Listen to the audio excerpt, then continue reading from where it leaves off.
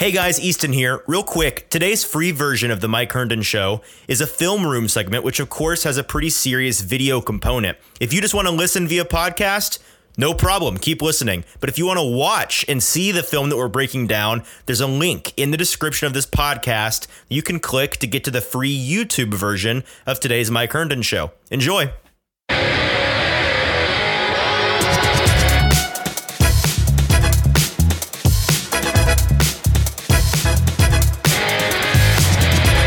Welcome into the Mike Herndon Show, week 13. Oh my God, it's getting late in the season all of a sudden. I am Mike Herndon, and I am joined by Easton Freeze, our director of published content for BroadwaySportsMedia.com, the wonderful website that brings you this show and many others. And today we will be talking about, obviously, Titans, Bengals, the loss at Nissan Stadium, and then flipping ahead and getting into some Eagles preview for this week's game. So how are we doing today, Easton? Mike, I'm good. Very busy, as are you, it sounds like, from our pre-show discussion. But this is the time of year, right? It's kind of, at least for me, I find myself getting busier and busier in the lead up to the holidays and Christmas and everything. And then everything is a kind of a hard shut off once it's time for the holidays. So it's a good time of year. This is maybe my favorite time of the year, but it's very busy. But I'm excited to be talking about a little football this morning with you and getting into some film study. Absolutely. I think it's like, this week and next week are kind of the weeks where it feels like, work is still going full speed, and you've got family stuff added to the mix and getting ready for the holidays and shopping. Well, it's a lot of catching up from Thanksgiving at the same time as trying to get ahead for Christmas. And so those two things don't work well together in terms of there's only 24 hours in the day. But we move, and we're gonna talk a little bit about the Titans' loss against the Bengals this past weekend. A little bit of film to go into, some positives to take away from this game, and we'll have a lot to talk about surrounding that. And then, of course, we'll get into all of our discussion surrounding this upcoming Eagles game, which I think is one of the more fascinating games the Titans have played all year from a narrative standpoint. There's a whole lot to talk about in the lead up to that one, so excited to get into that.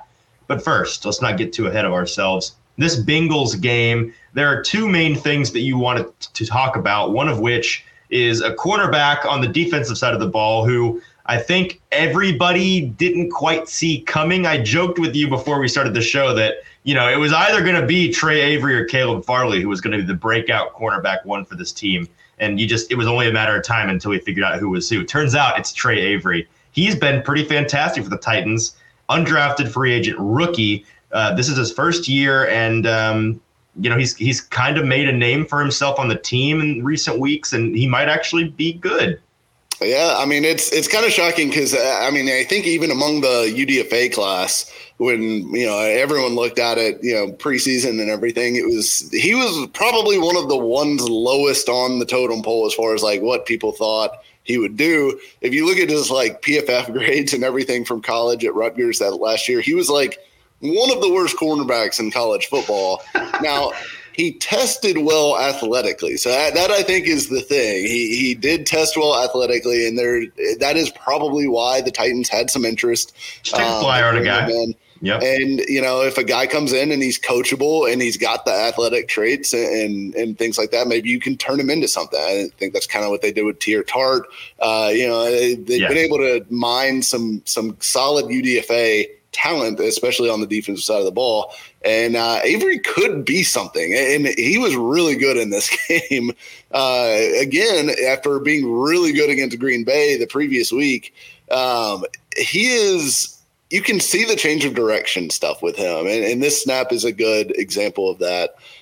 He's at the bottom of the screen working against Trenton Irwin, another UDFA rookie, the Bengals wide receiver, who obviously he had one of the best catches I've seen this year on that back shoulder throw. And Irwin, for what it's worth, is not exactly your normal UDFA either. He was a 5-star recruit coming out of high school. Wow. Where did he play college? He went to go play at Stanford, and Stanford doesn't throw the ball very much. So he didn't produce a ton at Stanford. I think he had some injury issues at Stanford, ended up going undrafted. The guy's actually pretty talented. So this matchup, while you say, oh, well, you know, he's putting the clamps on Trenton Irwin here, big deal. Right. Irwin is actually a fairly talented guy. So this is not as nothing as you might think from a matchup standpoint. But the change of direction there from Avery really at the top of the route is what I want to highlight. He's at the bottom of the screen again, and just, you can see he kind of gives him a little wiggle, a little shake trying to get to this out route, and he just eats it up. I mean, the throw ends up being high and not catchable anyways, but there's no way Irwin's making that catching play. that. I mean, he is all over him. And that is a difficult route to cover for a corner who's sitting there with inside leverage, trying to keep the outbreaker from getting open, because that is something, you don't want to get beat there, obviously, that close to the goal line, especially. And he's able to sit on that route. And then again, bottom of the screen, I think it's the same matchup with Irwin again here. And really it's kind of a similar route. And again, like gets his hand in there, breaks the ball, breaks up the pass at the point of the catch. I mean, this is like really, really good stuff. I mean, he's sitting on the marker. He knows, kind of what the down and distance situation is here. And he's able to break and make a play on the ball.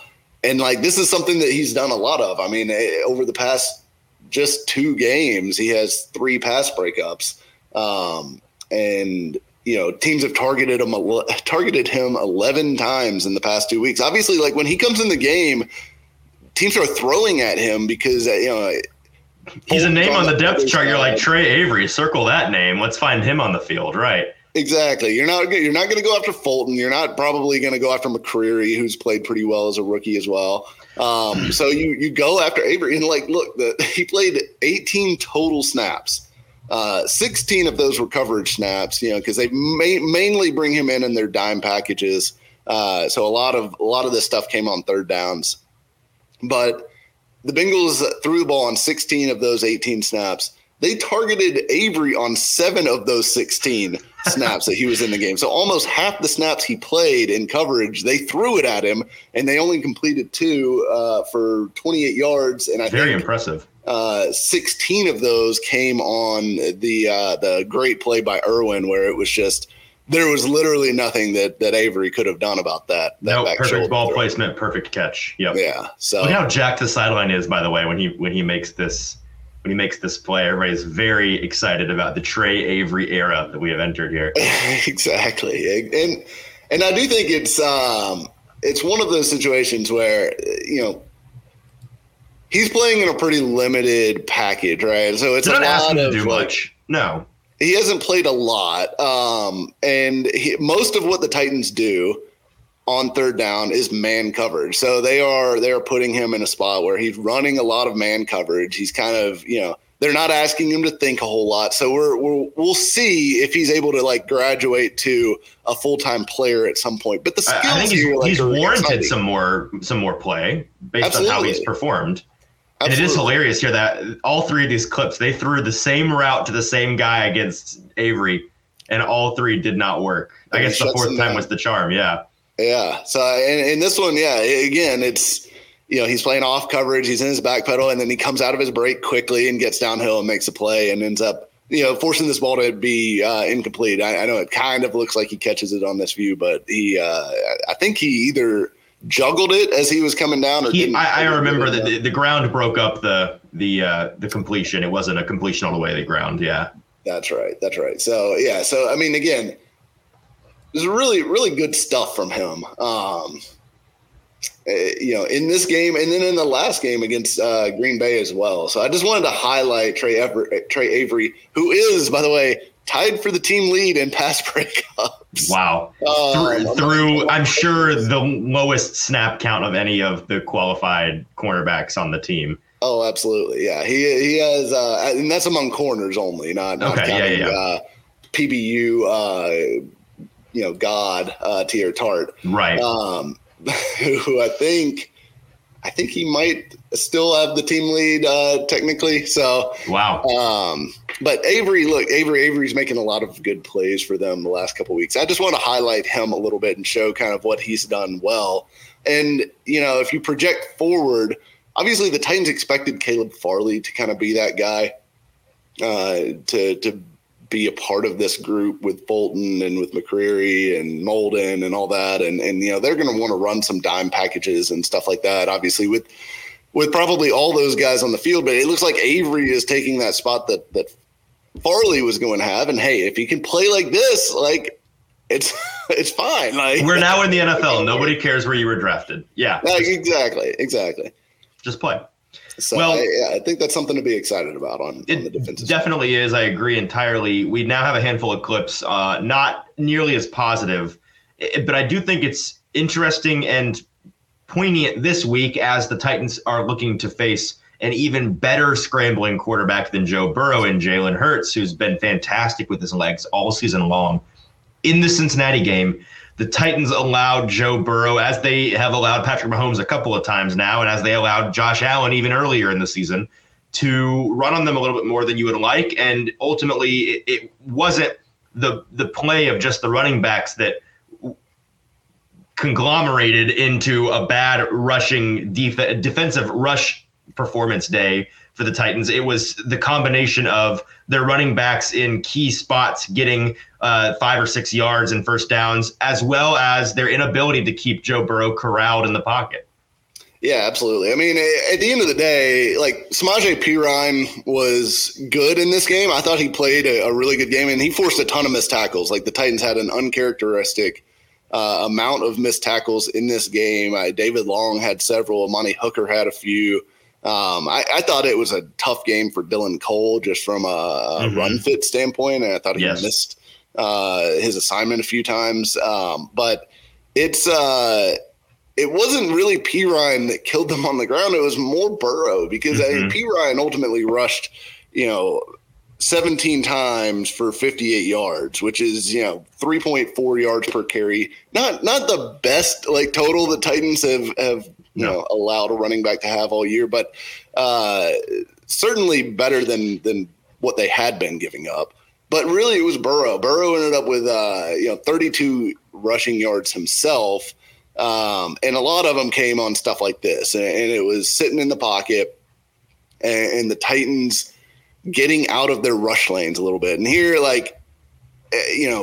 part of this is a blitz. Obviously they go with the simulated pressure look. They drop. I think it was Bud Dupree that they drop out of coverage on this play, and they bring David Long from the second level, and he is able to get pressure on Burrow, and he has probably a little bit of a gripe for a hold here as he tries to break free and kind of gets pulled down by Perine.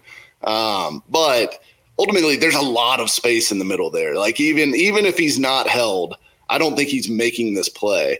And the reason for that ends up being, look, the entire left side of the Bengals offensive line corrals the D tackles well in a way that opens up a massive gap.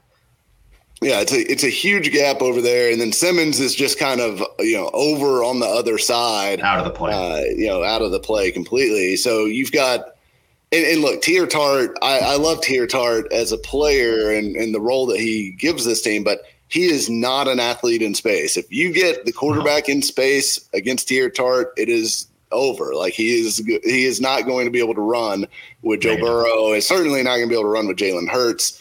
And so you get these wide open lanes for the quarterback to step up into. And anytime a quarterback sees, especially if there's pressure or good coverage, anytime a quarterback sees an opening just part in the middle like that, they're going to take it. I mean, this is easy yardage here that, really any quarterback could take this. I mean, Burrow is a good scrambler. He's a pretty good runner, an underrated part of his game. But any quarterback, I mean, we saw Matt Ryan run for 30 yards in that one game. Was that the Eagles that he did that against? I forget who it was, but it was like he had more. It was his career longest rush at 38 years old, which is hilarious. The thing that caught my eye on this play, Mike, is the fact that Burrow's committing to the run here. Yeah. And I think it's Dylan Cole in coverage here across the middle on the tight end who, for some reason, I mean, look at this. He he seems to recognize the fact that Burrow has now committed to the run. You can see Cole trying to shift his direction. Then he continues to – what is he doing? He continues to follow the tight end and just leaves Burrow all this space. That's not a good heads-up play on his part at all. Yeah, I thought this was by far Cole's worst game of the season for the Titans. And, I don't know if we're getting to the point where, the Dylan Cole magic is worn off. Right. But it was not a great game for him. So, yeah, you're right. He does leave Burrow a little extra yardage on that play. But this was a consistent theme of this game.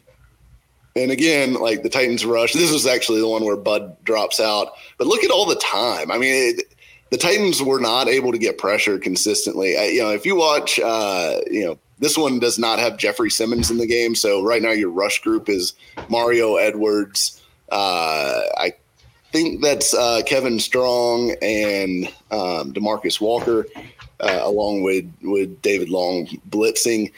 And This Titans team misses Danico Autry. It misses healthy Jeffrey Simmons. I mean, you're going to have some snaps with backups in the game, but all the time in the world, and then he's just able to step up and escape the pocket.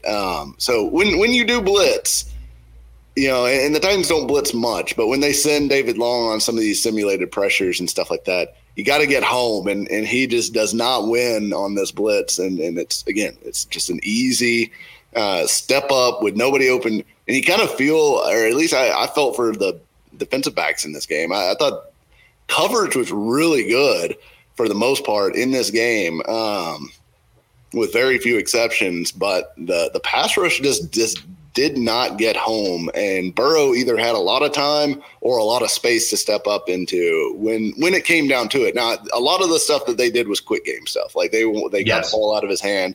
They weren't going to sit there and let him get sacked 9 times. But even when the Titans did have opportunities like this one, where he's holding the ball in the pocket, they're just not getting off blocks and winning.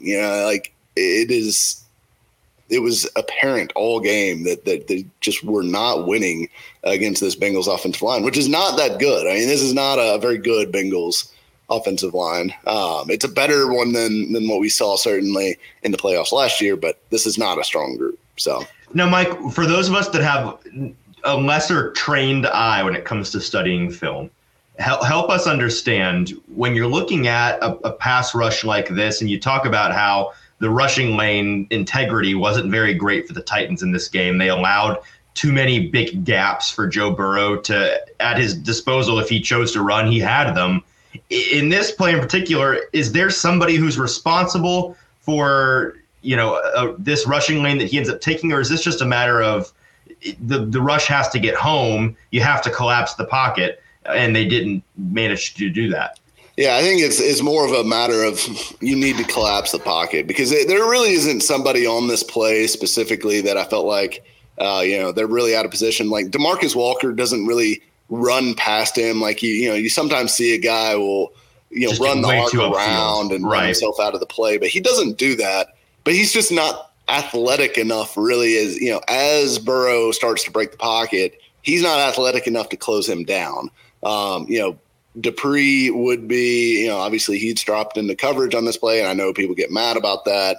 But that's just a part of this scheme. It's a part of, if you're going to run simulated pressures, somebody has to drop. That's right. And frankly, in terms of offensive linemen at their disposal right now, Bud might be the only guy that I trust to drop into coverage. I mean, I trust to drop into coverage, but beyond that, you don't really love anybody else doing it. And it's why I still do think like Ola Adeniyi coming back will be helpful for them. Yes, he can do that as well. Give them some athleticism on the edge. But yeah, this is one of those situations where you just don't have good enough athletes in there. You're not compressing the pocket. Like that is one of the things that the Titans, when they're at their best as a pass rush, do really well, is they just squeeze the pocket. Everything is tight. So the lanes for Burrow to step out of would be smaller, and maybe you can grab him on his way out and pull him down, versus when everyone's just spread out, there's just 5 yards in between for him to step up and run through safely. So it is a matter of, when Simmons is healthy, when Autry is in there, Dupree is good about compressing the pocket. That's something that he does really well as well. Well, and we can talk about that a little bit, because I think, in my opinion, and you correct me if you think that this is wrong, Autry and Simmons, in terms of the Titans' pass rush, they're the straws that stir this drink. And the fact that neither of them are really present in the way that they need to be, of course, Autry physically not present, and Simmons clearly hampered by his ankle for going on a month now, that's, I think, hamstrung this pass rush in a way that has caused the defense to kind of stall in terms of their dominance up front. Yeah, absolutely. Yeah, I think it's clear that both those guys are critical to what they do as a pass rush group. And I mean, that interior pressure is kind of their bread and butter. I mean, right. Dupree is a decent edge rusher, but he is not really in the mold of like the Myles Garrett's or the Joey Bosa's or Nick Bosa's or whatever. They aren't. He's not a top of the line kind of just do it all beat a tackle over right. and over and over again. He does compress the pocket really well. He does create all sorts of other issues, and he's great at cleaning up because he's such a good athlete. But when you don't have that and you don't have the interior pressure, it becomes a lot harder to do what the Titans really do well, which is compress the pocket and leave the quarterback nowhere to go when those big guys start to, close in on the cylinder. So you have to have the guys to be able to do it. And look, I think DeMarcus Walker's had a good season. I think Mario Edwards has had a good season. But they're complement pieces. They're complements. They can't be. I mean, it's like Nick Westbrook-Ikhine has had a pretty nice year now that he's able to play the wide receiver 3 or 4 position. But last year, when he was forced into the wide receiver 1 or 2 position, it was a disaster. Those guys are great when they get to be complementary pieces to the dominance of guys like Autry and Simmons. But when they have to be the frontline guys, it's a problem. Yeah. Yeah. They can do a job. They can't make, the special things happen that Autry and Simmons and those guys can. So, and again, like here, Simmons is in the game, but he's doubled as usual, and it makes it a lot easier to double him with Autry not in the mix. Yes. Dupree actually does get pressure here, but he goes inside to get that pressure, which, it's one of those things where if you go inside, you have no risk it, no biscuit. Yeah. So, I don't totally mind him going inside there and trying to get him off the spot, but like you can see, this is one of the plays where I think it's clear how much Jeffrey Simmons is laboring, because if you watch him, I mean, yes, he's double teamed, but he is just, I mean, he's barely running to chase this down after the play. I mean, and that is usually one of his calling cards, is he plays with his hair on fire all the time. And, he's barely running.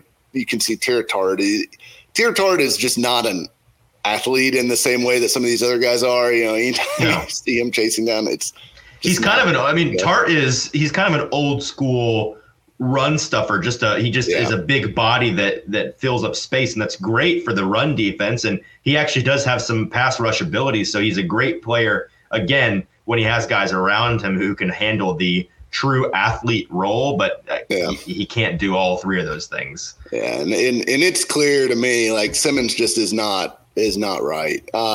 So these pass rush, like if you do this against Jalen Hurts, for instance, going inside like this. Without somebody coming over the top, it's gonna be a 40-yard game. Yeah, that's the kind of play that turns into a touchdown, right? Yes. So, Burrow is a good runner. Hurts is a great runner. So it is going to be critical this week that the Titans really clean up some of this stuff. Well, and we can almost guarantee that's going to be. Kevin Byard has said multiple times this week that their number one priority on defense is fixing the run defense and their run scheme, gap integrity, all of that. But for the defensive front, absolutely number one priority this week is going to be that coaching staff is going to drill into them the capture and contain, or the contain, not capture method that they've employed a number of times, both successfully and unsuccessfully against these running quarterbacks. Yeah, absolutely. And Look, Burrow is a different animal in the fact that if you just keep him in the pocket, he can beat you from the pocket consistently. Like that, that is something that he can do at a really high level. And Burrow's one of the best quarterbacks in the league right now, arguably top 5. So it's just how it goes. And I think Hurts, for all that he's been out, for all of his improvements, is still a guy that is not as dangerous. Like you saw that's basically what the Colts did to him, right? Like they kept him in the pocket. It was like everything was just compressed in the pocket, and the intent was he is not going to run on us. He is going to, you're going to have to throw it, especially getting into your second, third reads where things start to get a little bit muddy, a little bit messy. That's where the Colts wanted him to live in that game. That's part of why they really struggled offensively in that game. And that's what the Titans need to force him to do. I think the Titans know that. It's just going to come down to, knowing it and executing it are two different things. Yes. And if you cannot keep that pocket tight, like if you allow the Eagles to successfully flatten out that pocket and you can't get any edge pressure, you can't get any interior push, it's impossible to keep the lanes tight because there's just becomes at some point too much space for 4 guys basically to maintain, especially when they're not nearly as good of an athlete as the guy that they're chasing. So that is one of the biggest games within the game this week for the Titans in this Eagles matchup. And it's something that, it probably wasn't the same level of focus last week against Burrow, but it's something that became apparent that it was an issue in this game. Yeah. And then this one, I believe this one is this is the third down. This was one of the kind of bigger back-breaking plays of the game. The Titans run a lot of man coverage on third downs. That's kind of their MO. David Long, he's bluffing kind of the blitz there at first, and then he drops out, and he is in man coverage against Travion Williams, the running back. He eventually gets kind of shook because the pass rush does not get there. So, the Titans need to get home. It's third down. You can't let him buy this extra time. And really, Burrow could have run for the first down or threw for it. It was easier for him to just throw for it. Well, that's really on Weaver, right? He gets chipped off the block and it's pushed inside and he can't contain the edge. If he were able to contain the edge, there'd be a different story on this play. Yeah, that is 100% on Weaver because, he gets chipped, and rather than fight back, he just kind of lets the blocks take him where they want him to go. Plays right into their hand, yep. And, he does end up pushing the pocket, but it's without any sort of help to corral Burrow. And so that becomes kind of useless pressure at that point. So, again, and I know that the Titans have done a better job of this against other matchups, but this game, it was just very apparent that was a major problem. And it was a major part of why they lost this game, frankly, because overall the defense didn't play that poorly. I know people, a lot of people are griping about the defense in this game, but it was, they gave up 374 total yards.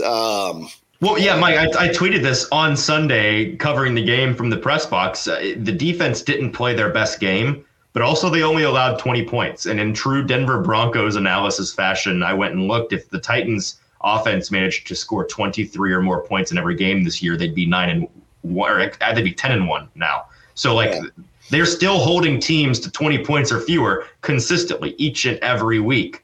That's supposed to be enough.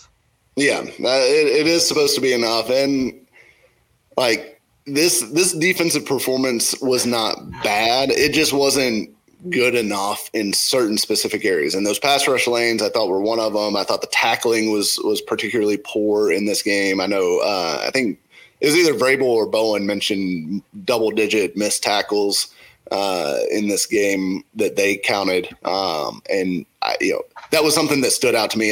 Perine was good. Look, Perine was a good player in this game. He's a good player in general. I think he's underrated. That's why when Mixon was ruled out, I wasn't like, oh, wow, that's such a huge deal. I was like, Perine's just about as good as Mixon, frankly. So, but I want to real quick before we look at this last clip. That's an interesting topic to me, and I think it's kind of a canary in the coal mine for this team from a season-wide narrative standpoint.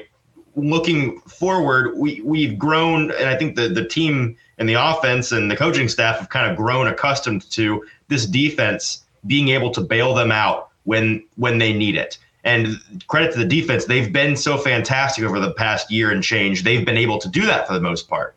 But as we've seen in this game, and as we've seen in a couple of games in the past year or so, whenever the defense does, again, not even have a bad day, because this wasn't a bad day, whenever they don't have a dominant performance that we've grown accustomed to seeing from them, this team, frankly, hasn't done a very good job of being able to pick up the slack elsewhere. And in the stretch run of the season here and then into the playoffs, you have to be able to develop the rest of your team, and they have to be powerful enough to be able to pick up that slack when inevitably the defense is not going to play however five or six straight regular season games left, and then 3 straight playoff games. All 9 or 10 of those games be just dominant in the way that we're used to seeing them play that way. Like, they're going to have at least one, probably more games in which they get beat, and the rest of the team has to be able to compensate for that, and they haven't been. Yeah, and I think that's a fair point, because it is in this game, again, like the defense it was 13-13, in the fourth quarter. That play that I'd just shown where Burrow hit Travion Williams, that was kind of the precursor to I think the eventual last touchdown that they scored. Yes. And look, there was a couple plays on that drive where they could have gotten out of trouble, gotten out of that drive, saved the day once again, giving the offense a chance to go win the game with like 16 points. But that shouldn't be – it's not fair to expect that from this group every single week. That's my point, exactly. If you are expecting that from this group every week, this is going to be what you are. You're just going to be a team that – is always going to be in a close game, but you're not going to have the horsepower to get over some of these top groups because, Kansas City, Buffalo, Cincinnati, they are going to score. Like, they are going to score points. I think Miami probably falls into that category too with their weapons as long as they're healthy. So it is – those teams are going to score points. You've got to at least be able to put up some points with them. Right, and I'll get off my soapbox. My final point is this, that it all comes back to, for me, when you enter these games as a Titans fan or an analyst, if I were able to tell you, hey, you're going to hold Kansas City to 20 points in regulation. Hey, you're going to hold Cincinnati to 20 points in regulation. That you would take that all day long, considering the weapons and the firepower of these offenses.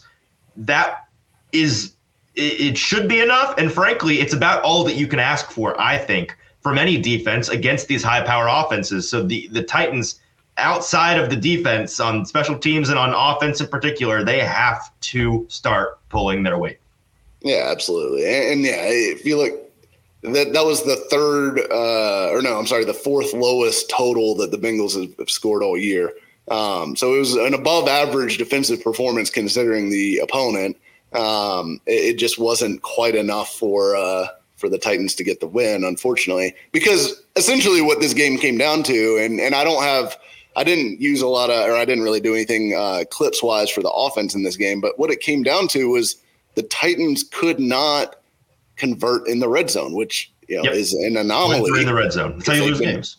Excellent in the red zone. That has been their calling card over the last 4 years now, but they could not get it done in the red zone. They went 0 for 3. They kicked 3 field goals, missed one of them.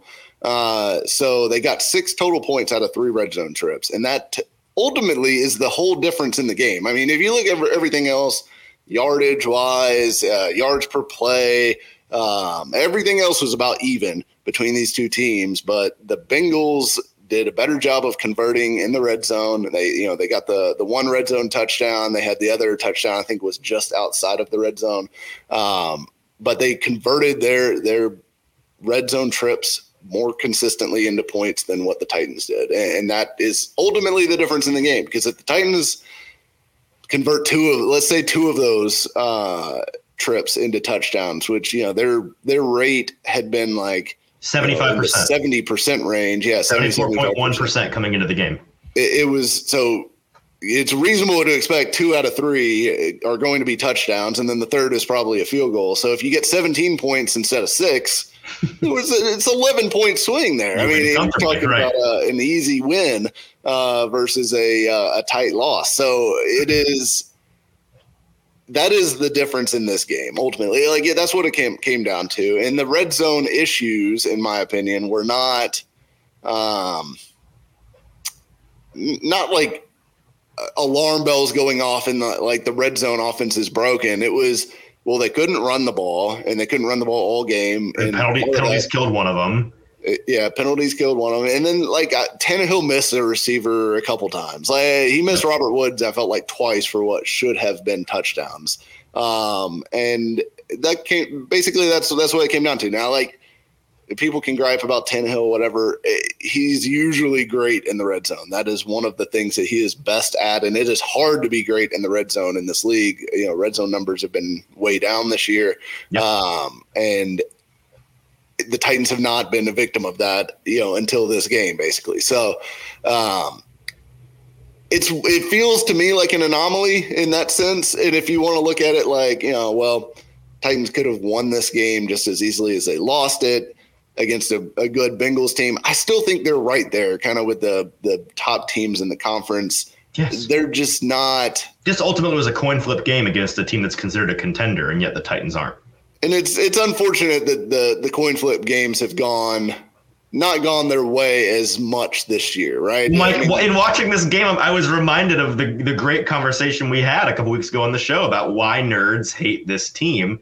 And it was kind of revenge of the nerds, and it's kind of been revenge of the nerds in recent weeks with the Titans. We talk about how the numbers tell you that turnovers are a regressive stat. The numbers tell you that red zone efficiency are a regressing stat. The numbers tell you that one-score games are a regressing stat. And the Titans have broken the mold on all three of those things in recent years. Well, in the past month or so, in terms of one-score games, in terms of turnovers, in terms of their ability to win these tight games, they've kind of gone. Their ability to convert in the red zone. All three of those things have kind of regressed to the mean for the Titans, and they may have lost their magic, but also it may just be it's a hiccup in the wave, the natural wave of things. So yeah, and I mean, look, they're still 6-3 in one-score games this year, so I think it's still. They've still got that ability that they're better at closing out tight games than most teams are. They are. But they've had a couple hiccups here and there. And look, the defense hasn't created a turnover in 2 weeks after going, I think it was 7 straight games with at least one turnover created. Yep. That is an issue where, you're just not.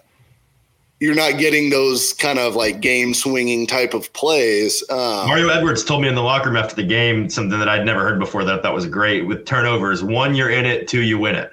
And they've not even been in it in recent weeks. Yeah, I think that's fair.